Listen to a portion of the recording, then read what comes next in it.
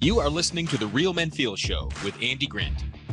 Real Men Feel encourages men to allow and express all of their emotions.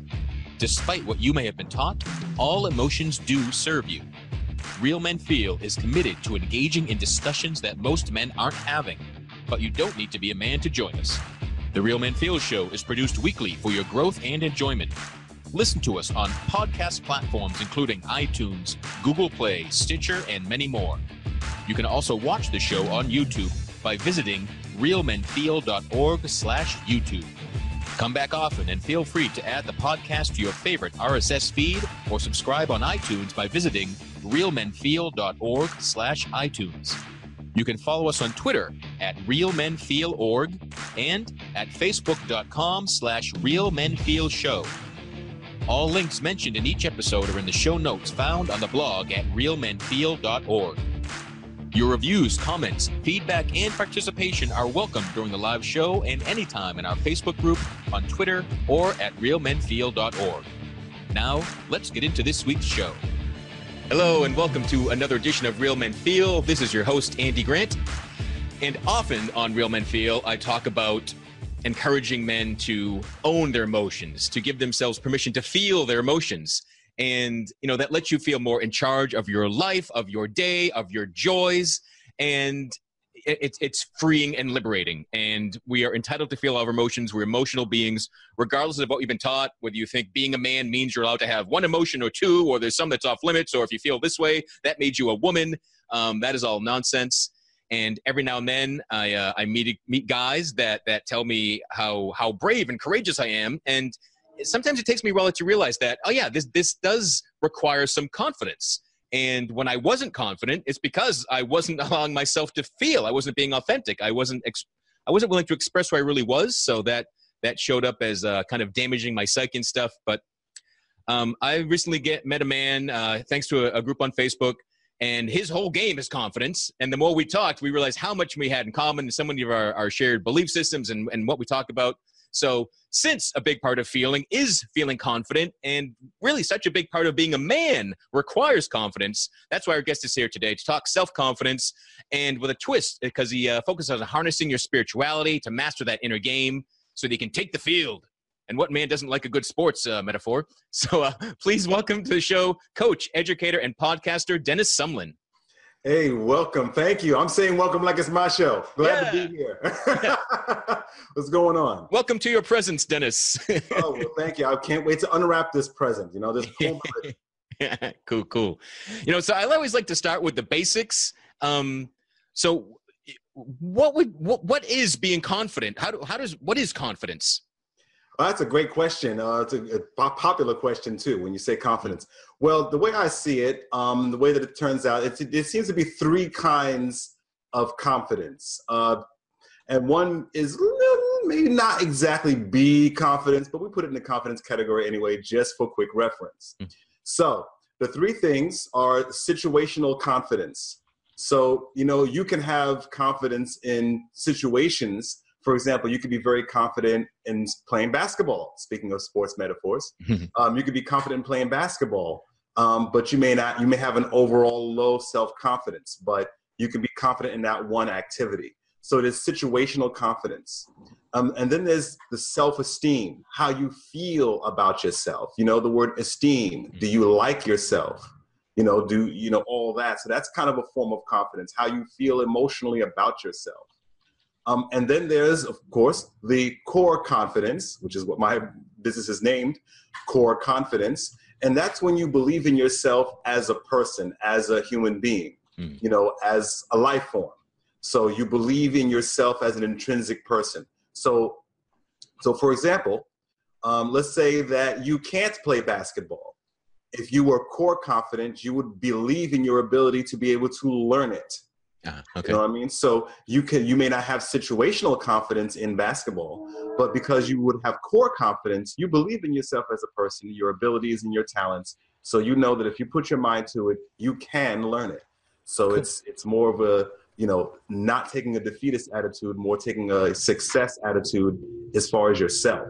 Right. So if your core confidence is high, there's no individual situation that can tear that down. No, because even if you don't know something and you want to know it, you believe in your capability to learn. Cool. And this may seem like a silly question, but I like to ask silly questions because it kind of makes me look and what are my assumptions on this. But how do I know if I'm confident or not? Well, let's see. There's a couple of signs. I mean, there's signs all over the place. But there's a couple of signs, a couple of things that come to mind right now. Let's say that you may not take criticism very well. If someone gave you a criticism or something like that, it may make you a little bit depressed or upset. You get upset easy over criticism. Okay. Another sign would be you don't take compliments very well. If someone compliments you, you're questioning, well, why would you say that? Mm-hmm. Things like that. If you have a lot of bouts with anxiety, if you have a lot of negative talk that you dwell on. So there's several signs that you may be having a low bout of confidence or lack of self-esteem, something like that. Cool. And are some people really naturally confident, or is it something that everybody has to work on? Well, I think like this. I think that we as individuals have a set of qualities, potential personality qualities and talents. Like I said earlier, I think that, we were born in an IKEA box where we have certain individual traits. Yeah. So I do believe that it could be possible that somebody would be born with a default sense of core confidence, where somebody else may have to work more at it. But I believe that we all could achieve core confidence. It may take, some people more work than others, just like some people are taller than others. Cool. And is confidence, is the level of confidence that you display here and today, is this something you've always had, or did it take some sort of effort and practice for you? Well, actually, it's a combination of the two. So it's both. It took both effort and trial, and it was also situational confidence. So for example, I'm one of those people, because they say that 75% of people have a fear of public speaking and so forth and being on stage. I happen not to be one of those people. So because I like speaking and I like performing, that's part of my background. Yeah. I've always taken to the art of performing. So I ended up with situational confidence. So when I had a low self-esteem, I felt like crap. I felt like less than a man. I didn't know whether I was masculine enough. I still had no problem getting on stage. So I had situational confidence, but I didn't have core confidence. The core confidence is what's got me on this podcast now, because this is a video podcast, and there were times I didn't want to be on video because I lacked belief in myself and my appearance and all this other stuff that I had insecurities of. So while I had situational confidence in the art that I loved, the lack of core confidence was actually stopping me from proceeding in that career. So the fact that I'm even sitting here today on camera with you on a podcast for an hour comes from the core confidence. Cool. And let's get out of the way. Most of our listeners are listening to the audio traditional podcast, but the show is also on YouTube. We do record video, so you could see this on Facebook or wherever else. And listening to Dennis sounds like a great, confident man. You might not know what the heck is he talking about any sort of a fear of being seen or being on video. But Dennis is blind, and if you saw his face, if you would probably realize that. And what I really like about you, why I wanted to have you on the show, was I didn't know that, and it doesn't matter. It's not how you lead yourself. It's not how you present yourself. It's not. Well, it's not this kind of backward compliment of, well, he's pretty confident for a blind guy, or he's a pretty good speaker for a blind guy. Pretty fly for a white guy. That song. Yeah. So, but I did, and I don't know if you can even answer this. If you've been blind all your life, like, do you know if that had an impact on your confidence? Well, that's a great question, and it's a two-part answer. One, I was not blind my whole life. I actually had sight. I was born visually impaired, but I had sight, so I was effectively sighted for all most intents and purposes until I was 11. So I do know what it's like to see and so forth. But as far as my blindness affecting my confidence, now the blindness itself did not affect my confidence because I grew up in an atmosphere where blindness was seen as normal. Blindness was very normalized where I come from. And when I went blind, I got services right away. I stayed in public school. Blindness was very normalized in my childhood for me, at least for the most part. So it wasn't blindness that I stumbled over. It was more when I got further out into the world, it was the perception of blindness and how people saw blindness and disabilities at large. Because I didn't know that. When I first went blind, I didn't know it was uncool to be blind. I had no idea. I had absolutely no idea how people saw disabilities when I was first starting to be independent. It took me by surprise, and it took a sucker punch at my confidence, because it's something I did not understand, and it's something I had to really adapt to and try to understand. That's I'm trying to get my brain around that, because it's not, and it helps people realize their own assumptions and what we project onto people, that blindness wasn't the issue. It's how everybody treated that. Yeah, absolutely. I mean, of course, if you're sighted and you go blind, there's going to be adjustments you're going to have to make. Of course, there's going to be that. I had to make adjustments. I had to learn to read again with Braille. I had to learn to travel again. So of course, there's going to be adaptations that has to be taught. But that didn't bother me, because again, where I come from, blindness was kind of at least semi-normalized. But the larger world, the larger society doesn't see blindness or disabilities that way. No matter how independent you are, there's still a perception about that. And that's a very overwhelming perception. And it did take a toll on my sense of confidence, my sense of self-perception, because the society was challenging my own perception of myself. And it's quite overwhelming, because, when you're disabled and you're a man, then your masculinity sometimes gets questioned. And, so we can go on and on for hours about that. Yeah. So I had to, back to the core confidence, I had to figure out a way of building that core confidence to withstand the stigmas and social pressures and things that come along with that. And since you touched on masculinity there, was it ever outright said that, oh, you can't be masculine, you can't be a man? Or is that just something you kind of felt somehow hinted at? Both.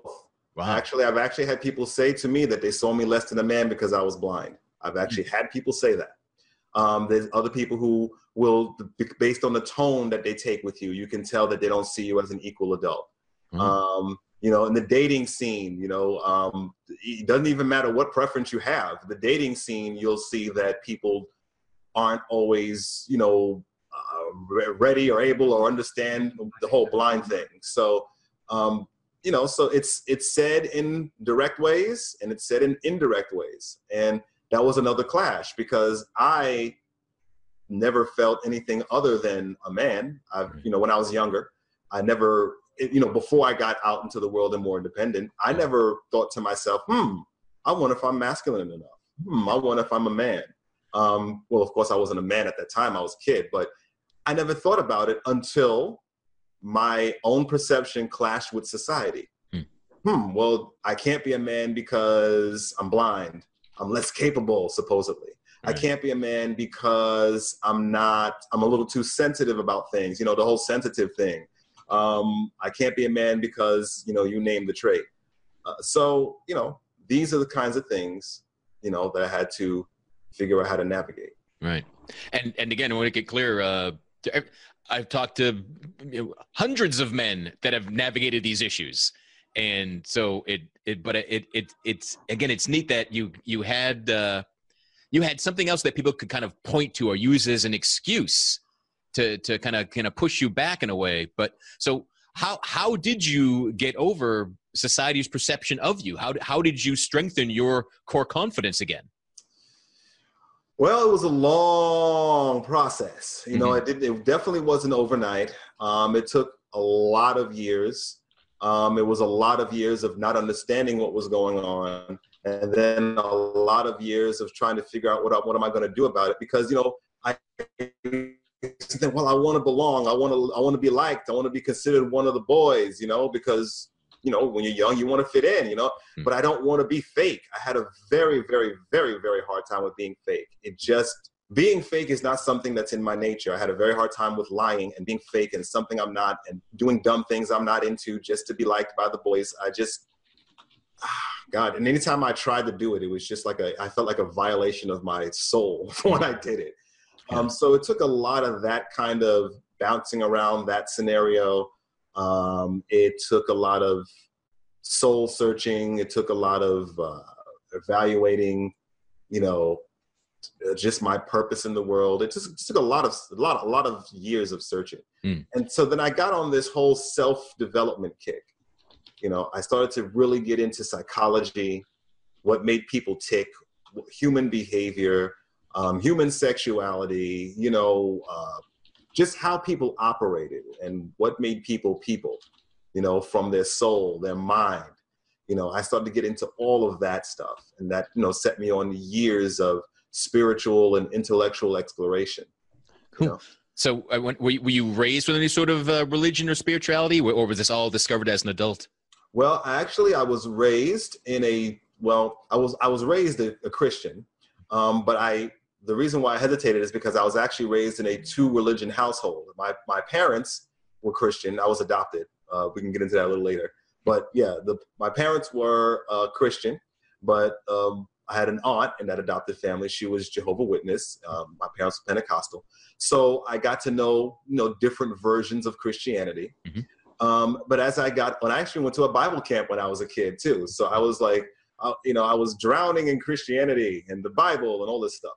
So after I became a teenager, I started to have different thoughts about spirituality and creation and life. And I started to, again, turn towards different ways of looking at it. You know, that kind of collides with my beginning of exploration of self-development and stuff. So I started to look at different theories and understand different things. And I got into politics early. I started getting into politics when I was 11 years old. So a lot of these things combined to make me rethink all this stuff. And I went through a part where I wasn't part of anything. And then I actually became a Buddhist for a while. I was a Buddhist for a number of years, actually. And then I decided that I'm gonna stay away from these kind of name brand organized religions with their rituals and things of that nature. Yeah. I'm just going to study spirituality, study, you know, the Creator and different viewpoints about that. Make sure that I have a connection to the Spirit and the Creator, and just move in more of a holistic direction. Cool. And does your seeking ever end, or is there always more to learn? What is that experience like for you? Well, there's certainly always more to learn, because the spiritual dimension is certainly not the same as here in the earth dimension. But there's certainly a lot. There's always to learn. But I've definitely made it my business to cultivate my intuition, and through spiritual practices, you know, meditation and other things we can talk about. I've made sure that I've had a spiritual relationship. So I consider myself spiritually connected and fortunate to be so. Cool. And I do want to get into how spirituality plays part of your confidence. So let me try to dissect it first. And were you confident and then added spirituality and it got you more confident? Or, you know, was there a level of confidence without harnessing your full spiritual self? Well, here's something very interesting, and my friends have pointed this out to me. They feel, I have other friends who are into holistic spirituality and so forth, and they tell me what they get from me energetically wise. And it seems that people, and I see it myself, that it's been explained to me, that I've always had a kind of a core confidence. And I think that might be true. Since I was a kid, I've always had a kind of a core confidence. But I think what's happened with my sense of core confidence clashing with society stigmas, as we've spoken about, I neglected my own self and got sidetracked with all the society messages that I was being fed. Instead of listening to myself saying there's nothing wrong with being blind, I listened to other people saying blindness is lesser, and ignored my own sensibilities. Instead of going with, well, I feel just as man or masculine as any other dude that I see. Instead of listening to my own intrinsic instincts, I got sidetracked with, in order to be a man, you have to be tall and muscular and kind of gangsterish and blah, blah, blah, blah, blah. Yeah. I got sidetracked with the archetype instead of listening to my own intrinsic voices.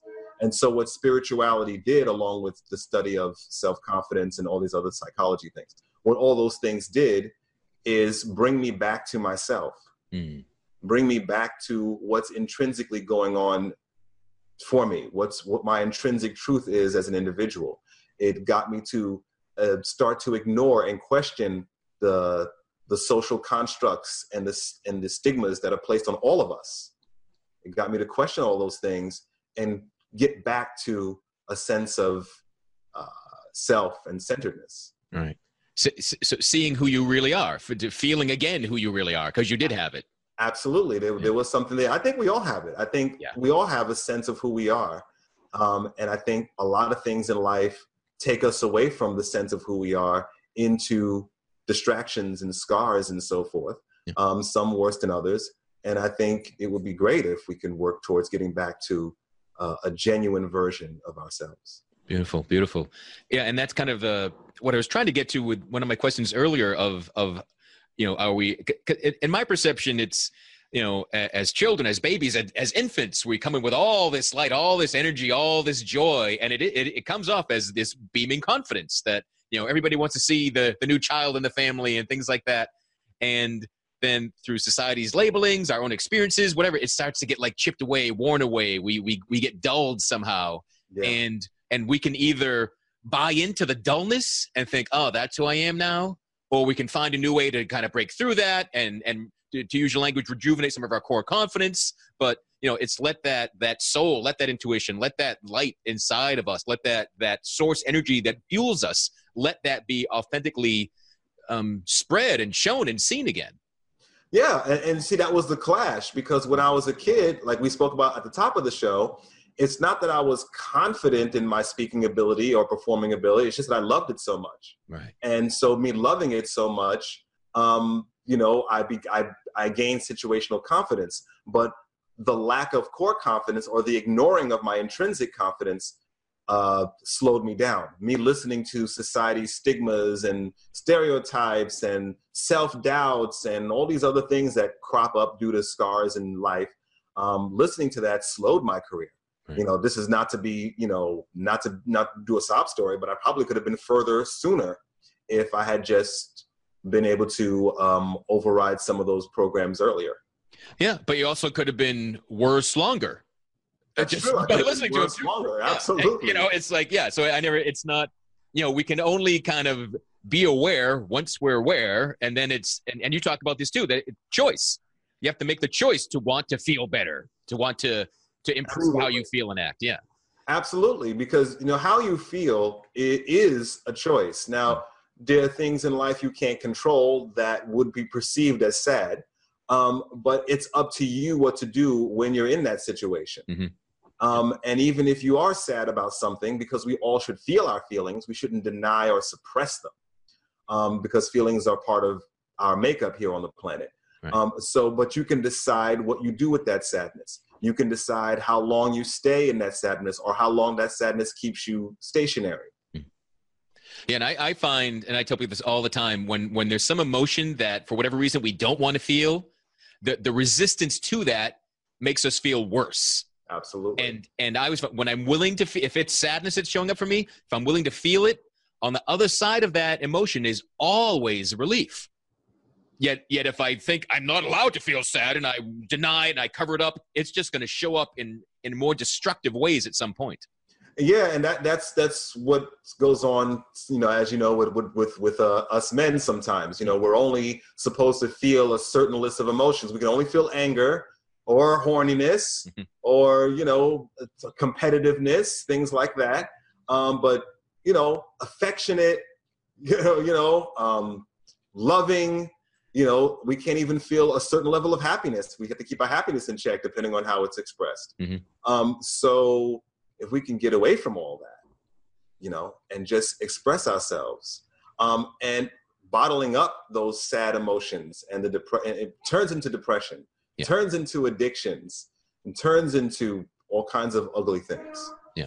Yeah. I mean, it's a cliche is misery loves company, and kind of every emotion loves company. It's energy. It's having a upset feeling that you just carry without feeling it is like a virus And you'll attract people to kind of commiserate over, oh, that does stink. Oh, that person, oh, it is their fault. And it can kind of build, but.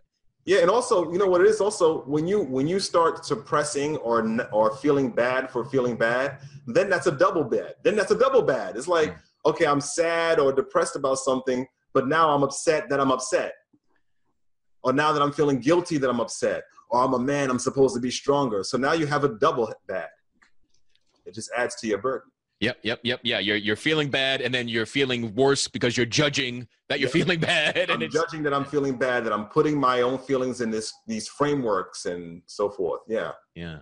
Cool. So how does someone grapple with just this idea? If this is new to some, like, how do I take ownership of my feelings, and how do I recognize I have choice if I don't think that I do? That's a great question. Well, you first have to be able to suspend the things that you think. Because if you think you don't have choice, then that's going to control how you navigate the world. So you have to suspend the things that you may have previously thought about the nature of choice and the nature of feelings. Like, suspend the idea that someone can make you feel something, or that you don't have a choice. There's always choices. You may not like the consequences for those choices, but there's always choices. Yeah. And it can be easier. It can be easier to give up the idea of choice. Like, no, I'm stuck in this job, or I'm stuck in this relationship. And it just means the choice, doing something is hard. Yes. but you do have the choice. You have the choice. Yeah. And if you want to make the choice, if you're committed enough to that choice, you will do the recommended or instinctual preparations for it. So you can make that choice. But you always are in, sometimes I say this, I always have the last say. And when I say that, sometimes people think I sound arrogant. What do you mean you always have the last say? Who do you think you are? People always take things the wrong way. But we all have the final say. We can't control everything in the world that's outside of us. Definitely not. But we all have the final say about how we navigate that, good or bad. Yeah, I love that. Yeah, you do have the final say for you. Absolutely. Yeah. At all times. Yeah, cool. There's never a moment you don't have the final say over you. Yeah, beautiful. Yeah, and again, it's not a competition. It's not an authoritarian thing. It's just, no, I own me. I'm responsible for me. Yeah. And I would say, just to get back to the question, back to your question about how do you even go through this process of taking ownership? Well, first, in order to take ownership of something, you have to know what it is. So I always recommend, like, if you're starting this idea of building your core confidence and taking ownership for yourself, you have to first be able to clearly identify how you feel. How you feel and why are you feeling that way? I'm feeling angry right now about this situation. Okay, well, what about this situation makes me angry? And then when you get deeper and see that, then you can decide, well, is these elements worth getting angry about? Yes or no? And if they are, how could I handle this in a constructive way? Right. Yeah. So there's, by taking responsibility and ownership, you're claiming responsibility. And it's not so that you can just sit there and blame yourself. It's so that you can make a new choice. It's so that you can dissect and learn and do something new. Absolutely. Beautiful. It starts, that's why when you opened up with the master your inner game and take the field, that's really what it's all about. Yeah. Because the things that you do on the outside, is reflecting what's really going on the inside. So when you master that inner game, you're taking the field, with more of a self-ownership, more of a humble core confidence. Cool. And is that a big part of it? Does healthy confidence require some humility? I think so. I think that, certainly we have different personality types. Some people are introverts, some people are extroverts. So someone may wear their confidence more on their sleeve than others, just as a natural condition, because we have different personalities. But I think that true confidence is understanding that we're all teachers and students, because core confidence is believing in yourself, but also believing in other people as well and staying within that framework. Just like you have talents, other people have talents too. Just like you have something to offer, other people have something to offer too. It's never that you're above anybody. So I like that. Go ahead. I like the, I'm confident and I'm confident in you. That's right. Yeah, I get it. Cool. And then a way to allow for growth and to the ability to suspend what you think. I'm confident and I could be wrong. That's being open-minded, because like I said, it's a teacher-student thing. You're always learning. You never stop learning and growing. So no matter how core confident you are, there's always room to grow, and being open to that, being open to being the teacher and the student, being open to learning from all of your experiences and other people is the key to continued growth and core confidence. Beautiful. One of the keys. And is this your public speaking and what you go and share and teach? Is it always around confidence, or is it other subtopics as well? Well, two things. I teach public speaking, so there's that. But as far as me speaking and the podcast that I host, yes, all that is around core confidence, how to handle your inner feelings, anxiety, self-doubt, and so forth. Also talking about building healthy relationships, building a confident sexuality as a man, all these things that circle around what I call authentic, healthy manhood. Cool. And I was going to ask, what are some of the impacts? What are some of the areas of life that are impacted by a man's confidence or lack thereof? And it sounds like relationships, career is it limitless? Is it every aspect? I think it plays a role in every aspect. So I'll give you an example. So just in relationships, if you're not confident in who you are, if you're not confident in the kind of man you are, the kind of things you want in your life, if you're just in a state where you want to be liked or you just want to have a partner, then you're liable to have lower standards than what you would prefer. You're liable to maybe settle, maybe getting into an abusive relationship, depending on how much your scarring is impacting your current reality. And I think that if you feel more confident within yourself as a person, you'll understand that having healthy values and standards is fair for you and the people you're going to date. So I think that being confident has a lot to do with the kind of people you end up with. I think being confident even has a lot to do with sex and sexuality, even sexual performance. I think the confidence has to do also sometimes with your career. Although I have seen people detach their career from their sense of self-confidence. Actually, because this reminds me of someone I actually had on my podcast.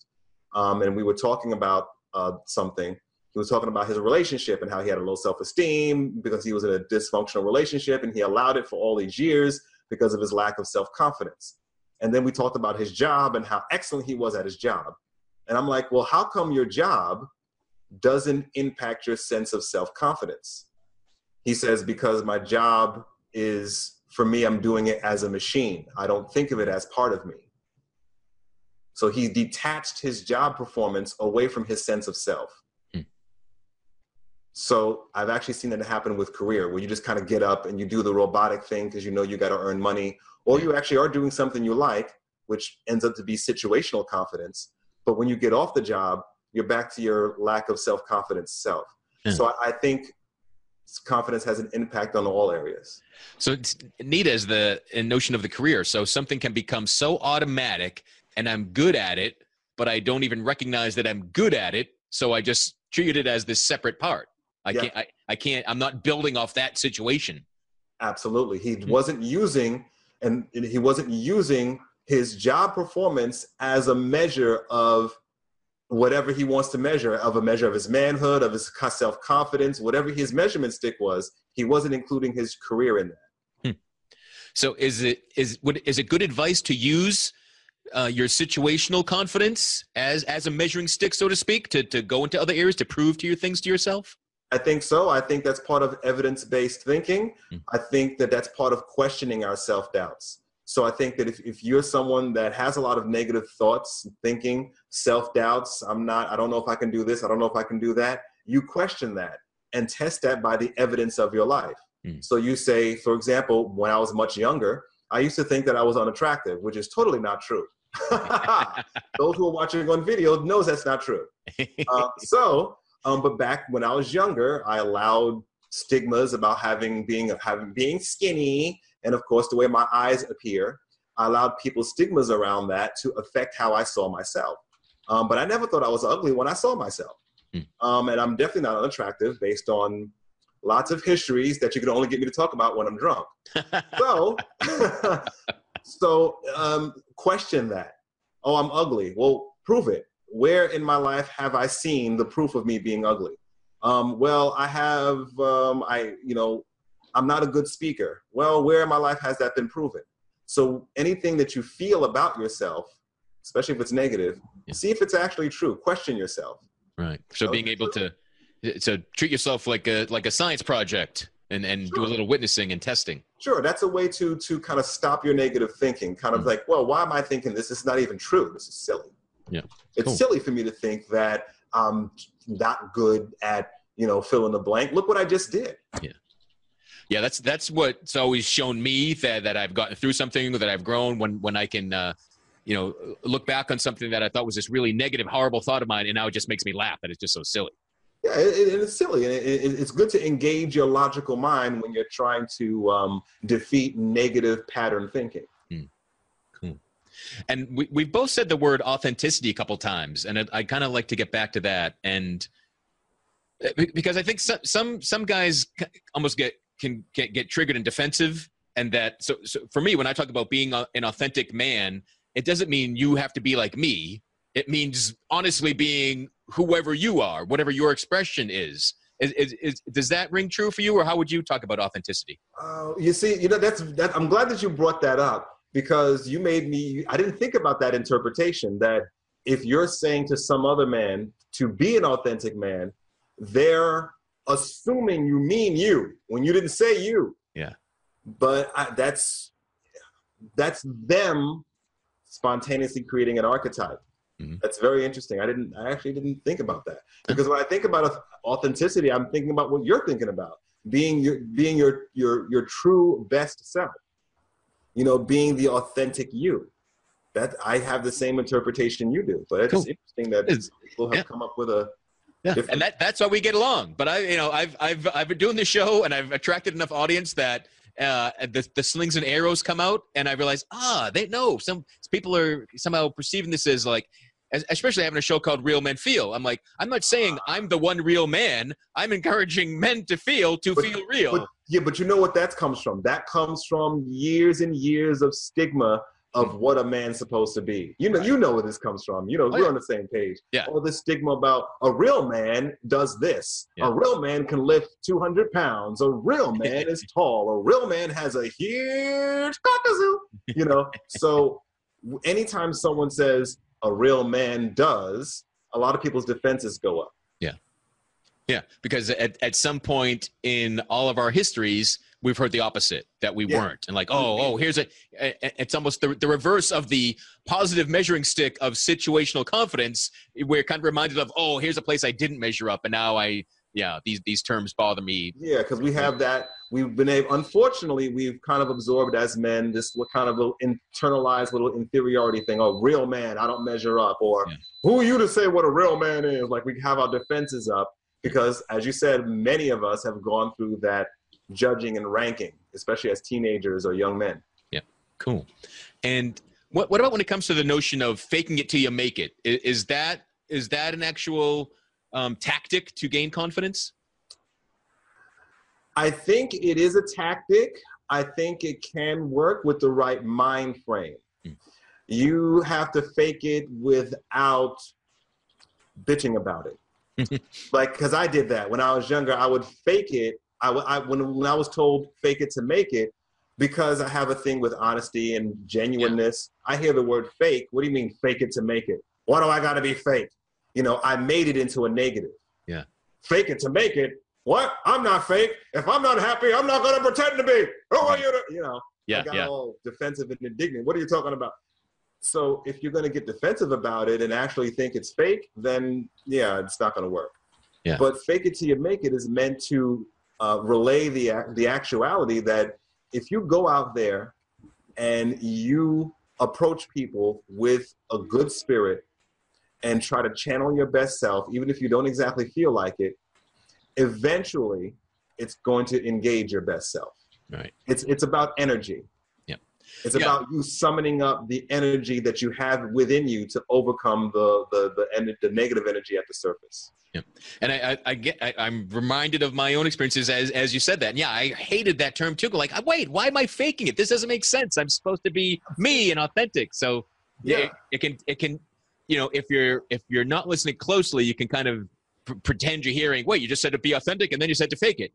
But it's just, there's no good rhyme. There's no good little, daycare thing to throw out there of like, channel your best self and then you'll make it. It just, Exactly. And see, I think that's important what you're saying, your best self, because you all, we're a whole people as we've been saying, the whole time, we're whole people, holistic beings, all parts of our personality is part of us.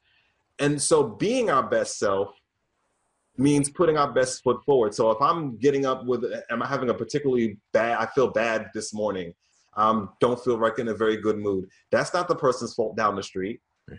So putting my best foot forward, putting my best self forward, even if I feel a little messed up, a little fucked up here, I'm going to go out there and I'm going to make the best of my day. I'm going to be to my best, to be kind to people as I want them to be for me.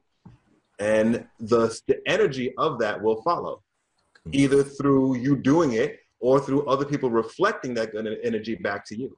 Yeah. And one thing I always like to call out when everyone's talking about, being your best self, putting your best step forward and everything, is that our best is going to fluctuate, right? Yeah. Our best depends on our sleep, our food, our energy, the weather, the people around, right? There's all these different circumstances that can add to what makes your best version of you in this very moment different from yesterday or next week or 6 years ago. And it's important to let that be okay. Like, just to know when we can honestly tell ourselves that I'm doing my best right now, that's the goal. But to compare that, but my best was a lot better last Tuesday. What's wrong with me? And that circles around. I know there's a lot of stuff, people are listening. It's a lot of stuff to take in, but that goes back around to self-judgment. Judging ourselves for maybe mistakes, judging ourselves, well, I didn't perform today the way I did yesterday, so I must be an idiot, or I must be whatever, I must be slacking. Self-judgment, holding ourselves to our own standards is good. Self-judgment, where we are negatively convicting ourselves for faults and shortcomings, are bad. Okay, great. That's a good differentiation. Cool. Absolutely. And are there other common habits you see people that they fall into that kind of lowers or injures their own sense of confidence?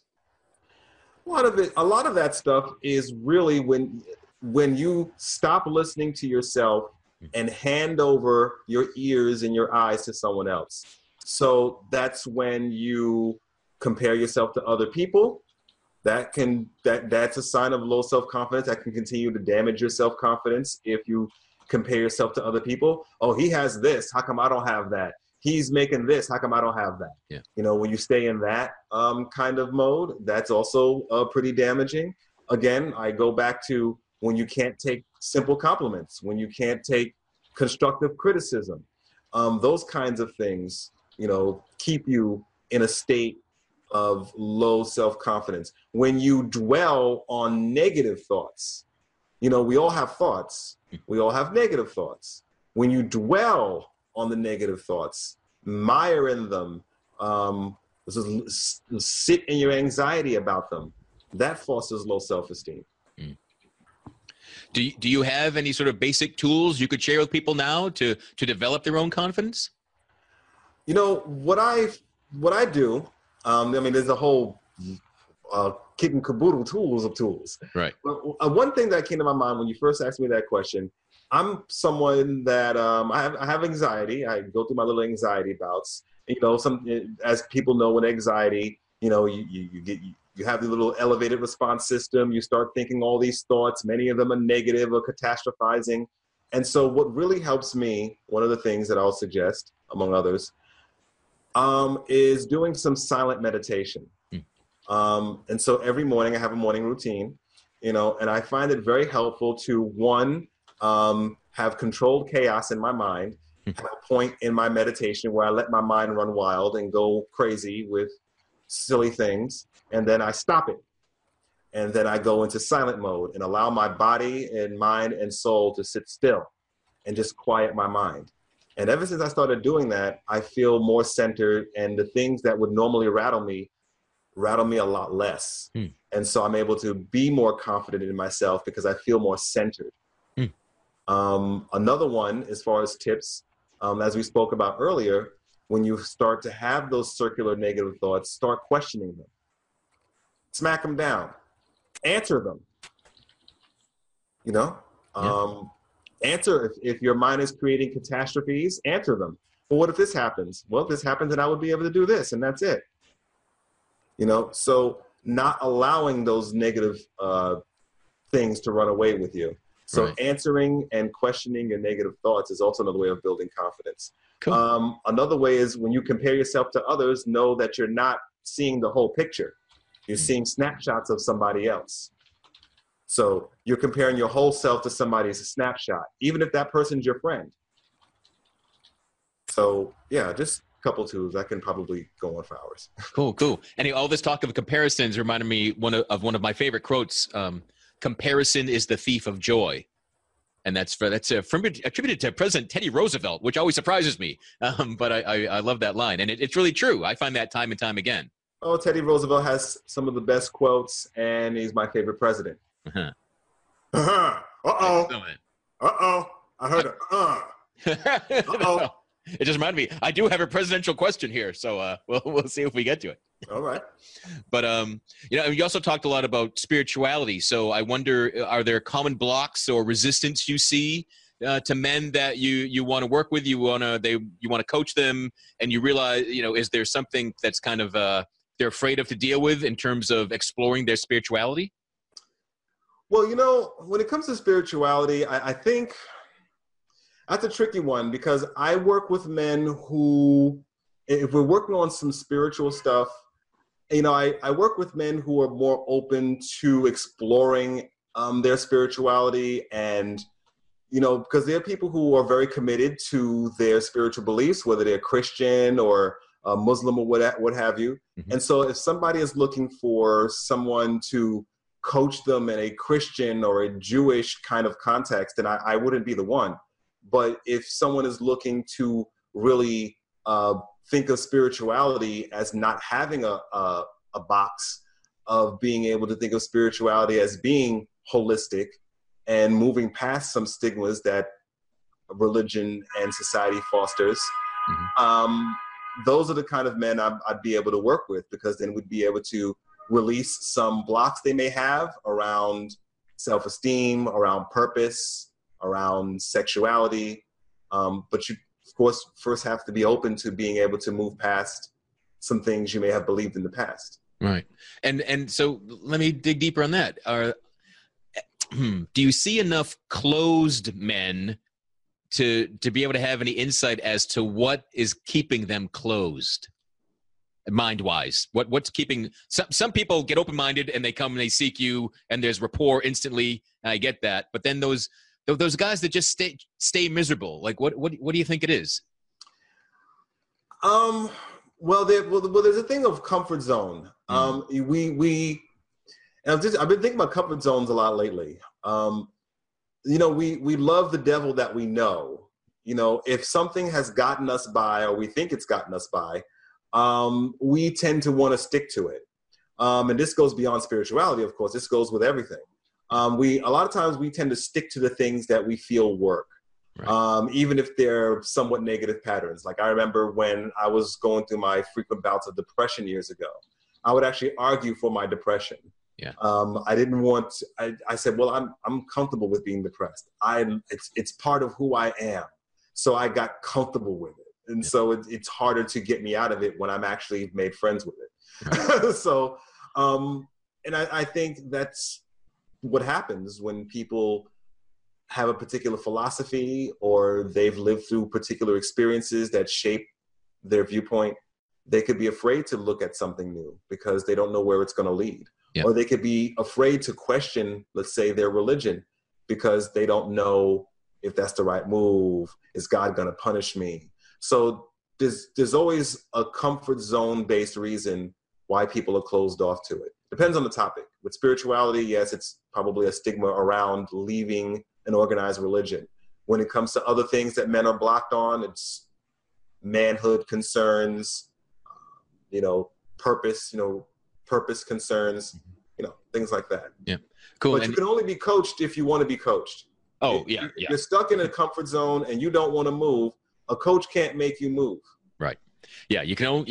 Nobody, not coach anybody, friends, family. You can only help people that want to be helped.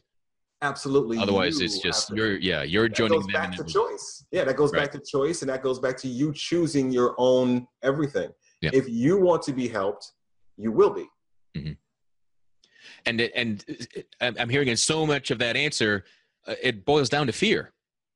And I just throw it every man is afraid at some point. I've gotten into really believing this, especially in a spiritual, energetic, so forth. There's only two things that everything breaks down to. It's love or fear. Mm-hmm. All the things that we do derive from that, because it's not love or hate, because hate boils down to fear. Right. Yep. And exercise, when I first started, when I realized after multiple failed suicide attempts that, all right, well, maybe I'll stick around. Maybe there's a point to this thing called Andy, and I'll try giving life a better shot.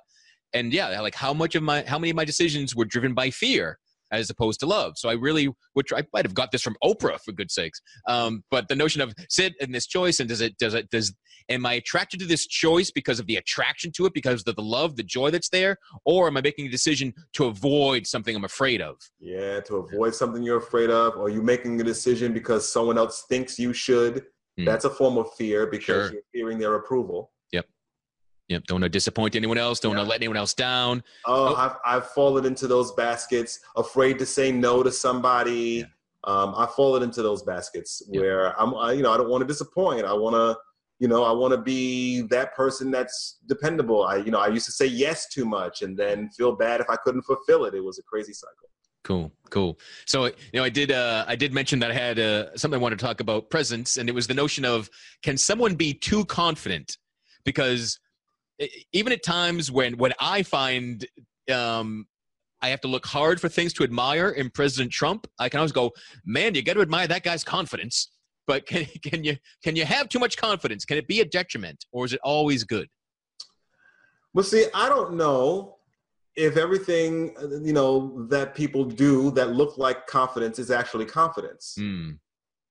I think, again, we only know, but we only judge things by what we see. I can understand someone watching somebody who's very verbose and who has his ego on his sleeve, and appears very cocksure. We would assume that they're confident, but that could just be a projection. It could just be someone who's acting in that way because they're protecting or defending something, or they're actually scared. So I would question, if someone is a little bit too outsized, I would question on whether they actually are completely confident. Yeah. So it could be an inflated situational confidence to hide a more deficient core confidence. It could be actually that. Absolutely. Cool. Because I just, again, like I said earlier, I think some people are more extroverted than others and so forth. But I think at a certain point, I start to think that people leave the realm of core confidence and start getting into showboating. And if you're showboating, I'm going to question, what's the boat being ruddered by? Cool.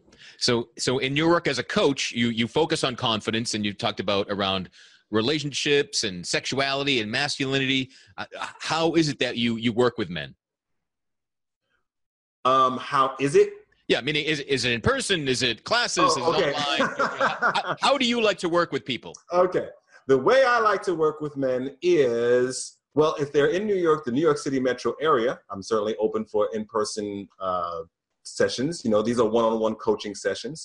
Mm-hmm. So I'm certainly open to working in person if you are in New York City. If not, we can work on video, like Zoom, or video of your choice. I like Zoom because, you can record it and there's a record, blah, blah. And, when you have one-on-one coaching sessions, sometimes you record the session for future reference. That's cool. So we can do it that way. I will be developing online courses for this as well. I have some online projects around public speaking. but I'll be developing some more on manhood. Now, actually, on my site right now, there's some quick downloads that people can go for. Like, there's these little 2-minute talks on confidence. There's a 2-minute talk on goals and success. There's also a Finding Your Values mini course on there too. So there's already some stuff there. But Beautiful. as far as one-on-one coaching, absolutely, you can go to my site and book a intro session with me, and we'll talk about what can we do to break you out of your comfort zone and your anxiety, so we can get you out there communicating with people, relating to people, having great sex, feeling like a man, and succeeding. Beautiful. Got it covered it all. So what's your site? CoreConfidenceLife.com. That's CoreConfidenceLife.com. You'll find information on the podcast and how you can talk to me one-on-one about confidence coaching. And if you would rather learn how to speak publicly and public speaking, that's been my life's work as well. So Beautiful. Yeah. So if you're not catching it, listen to us. It's CoreConfidenceLife.com. Visit realmenfeel.org. In the show notes for this episode, we'll have links there as well. And, so before we let you go and say goodbye, Dennis, I wonder if are there any kind of like the biggest leaps that stand out in someone's lives? And it could be your own or someone you've worked with, someone you've met, that once someone upped their confidence, how did their life change? I thought of my own life. How dare you think of yourself, Dennis? How dare you arrogant prick, you. Thought of my own life. I thought about once, and this was, several years back, I just thought about once I decided to value myself and value my own values, then my whole life changed. So once you decide to value yourself and value your own values and stick to them and not apologize for them, your life will change. You'll start to want better for yourself. And it'll be automatic. I've said on some of my podcasts and on articles I've written, once you start feeling good about yourself and understand that you deserve to have the best that you can get, all your habits will change. You won't have to think about eating better. It just will happen because you'll want better. Right. So there you go. Beautiful. Awesome. Dennis, I appreciate your time and everything you're doing so much. I really had a great experience getting to know you better and talking with you. And I hope all of our listeners feel the same way. Check out Dennis's podcast, Core Confidence Life, where all your finest podcasts are found, I imagine. Yes, it is. iTunes and, all the podcatchers, as they say. Right. You can ask Alexa, right, to play the Core Confidence Life podcast. So right there. Excellent. I got to see. Oh, good. You didn't wake mine up. Okay. Oh, yeah. I can't say Alexa to anybody now. Sorry. Oops. I don't have that, so I can say Alexa in my house all day long. You're wreaking havoc on podcasts everywhere now. But guys, fantastic insights. I love how much you're willing to share and go deep and get out of your comfort zone, help other men get out of their comfort zones. That is what the world needs more of. So again, I thank you for being here. Thanks everyone for listening. Wherever you're catching the show, give us a rating, a review, a share, a like, a subscribe, and we'll talk to you again soon. Be well. Thank you for listening to Real Men Feel. Reach out to us at realmenfeel@gmail.com. Learn more about Andy Grant at theandygrant.com. Until next time, visit realmenfeel.org or the Real Men Feel Facebook group and share what you thought of this episode. Please give this podcast a review on iTunes, Google Play, or wherever you are discovering Real Men Feel.